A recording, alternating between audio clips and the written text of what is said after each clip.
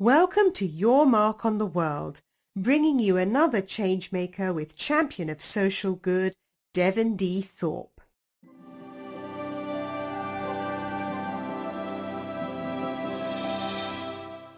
Hello, everyone. This is Devon Thorpe for Your Mark on the World, and I am excited to have a very special guest today from India. We have with us Savati Bogle, who is the CEO and founder of Sustain Tech, a remarkable company that just won the SVN, that's Social Venture Network Innovation Award. Just a remarkable woman. Savati, welcome to the show. We're so glad to have you today. Thanks, Devon. Look forward to it. Congratulations on your big award. That's really quite a significant recognition to receive, and I'm so happy for you. Thanks again. So, Swati, tell us a little bit about the work of Sustain Tech.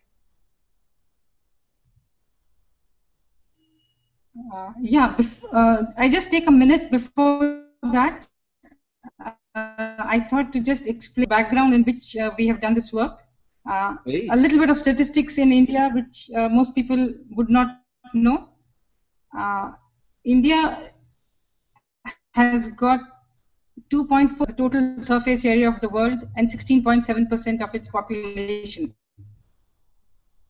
This is a reality we live with. About 40% of the forests are degraded, denuded, and population is rising. In this circumstance, and with rapid urbanization, there are lots of stresses, conflicts among people, largely urbanizing people. So we just thought that, and given our competence in designing of wood-burning stoves, we thought that this is the business that we should be in.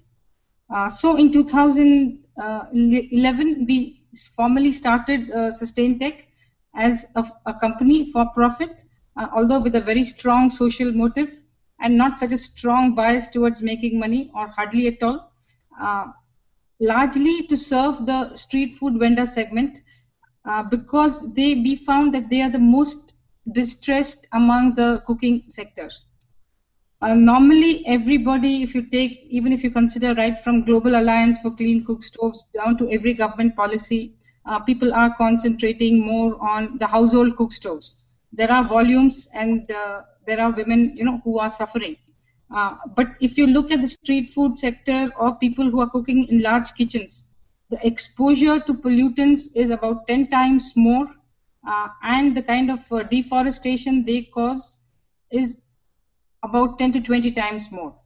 So we just thought that this sector is relatively easier to tackle.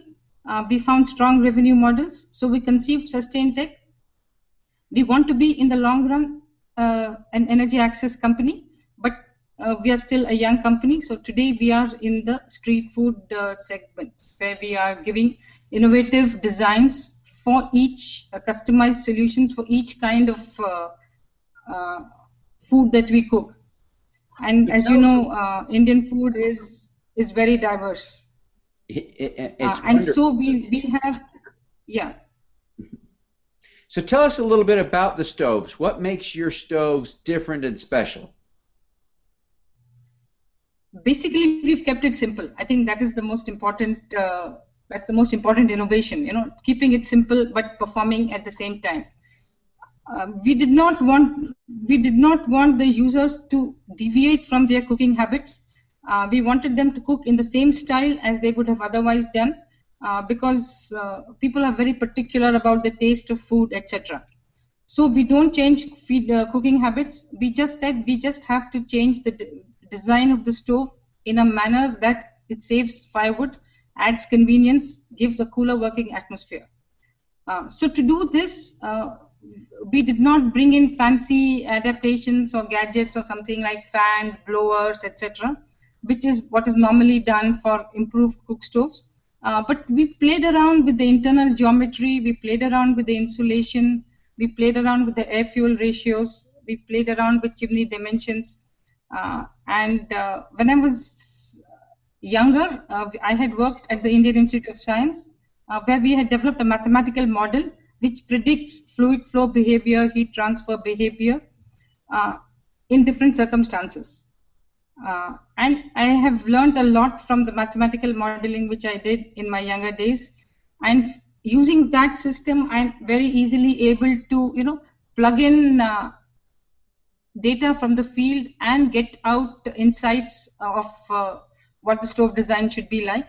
And then we go into experimentation, first in a kind of a laboratory-like situation, but on location, because we don't have sophisticated labs, etc. And we innovate with participation from the local people, because while they are watching us experiment, they are also giving us suggestions. And when we do the first prototype like that through participatory approaches, then we take our products to users, get their feedback, and then we are ready to actually pilot test in the field. Normally, when we get a query, saying that I need this kind of a design, it takes about 2 months for us to design it, test it, manufacture it, and supply it to the users. How many stoves now are in service? How many have you sold? I think by about 3,000 now. And of course, those 3,000 serve tens of thousands, maybe hundreds of thousands of people, really, in terms of the customers, right? Roughly about 100 stoves. About 100,000? 100 customers per stove. So 3,000 is 3,000. Yeah. So about 300,000 people. So that's remarkable. And you've given some estimates of how much deforestation you've prevented. About how much do you think? What we have done, we estimate that in the lifetime of a stove, it would save about 2 hectares of open forests. And that we have done using the forestry data and using the firewood consumption data and the typical kind of trees that we find in open scrub forests. And we've done extensive calculations to come at that number. Yeah. But it's still a ballpark. But still a huge impact across 3,000 stoves. So really important work.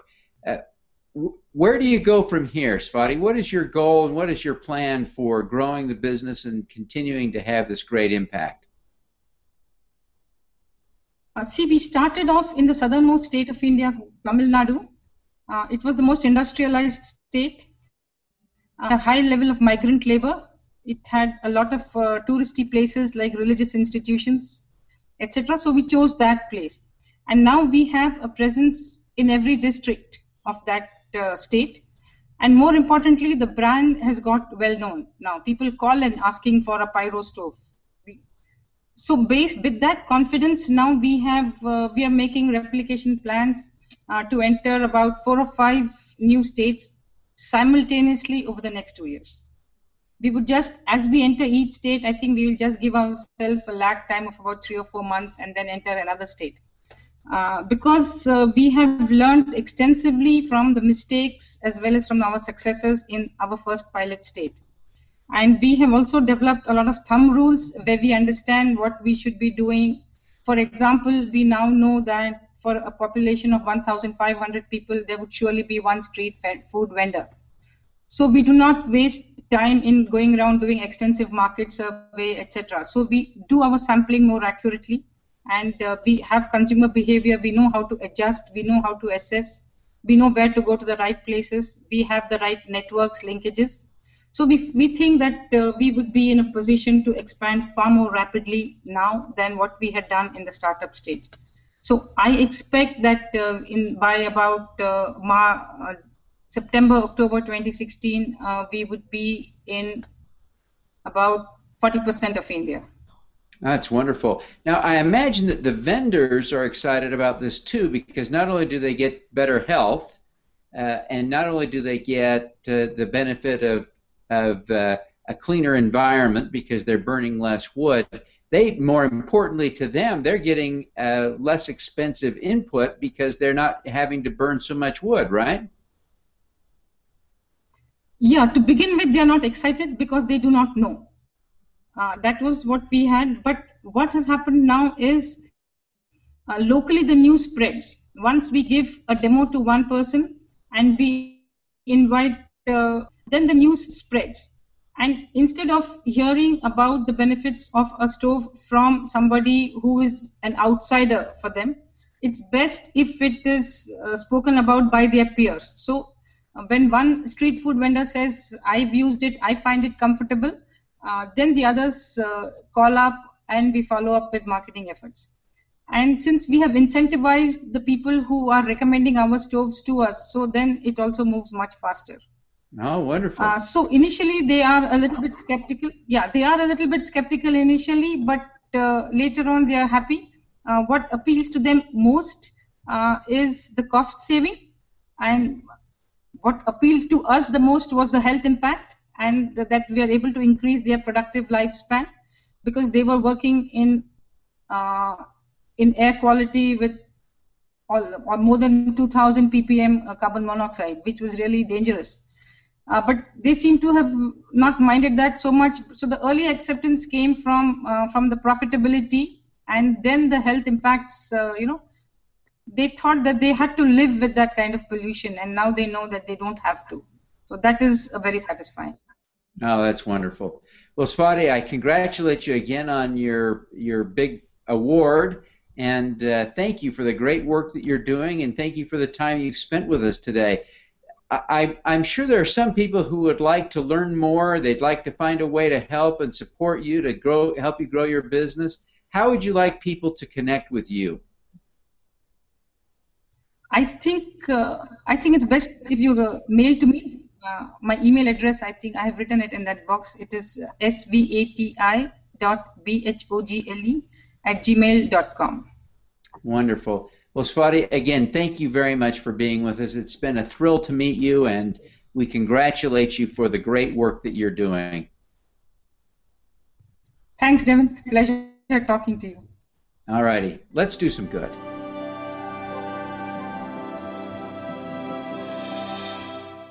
Thank you for listening.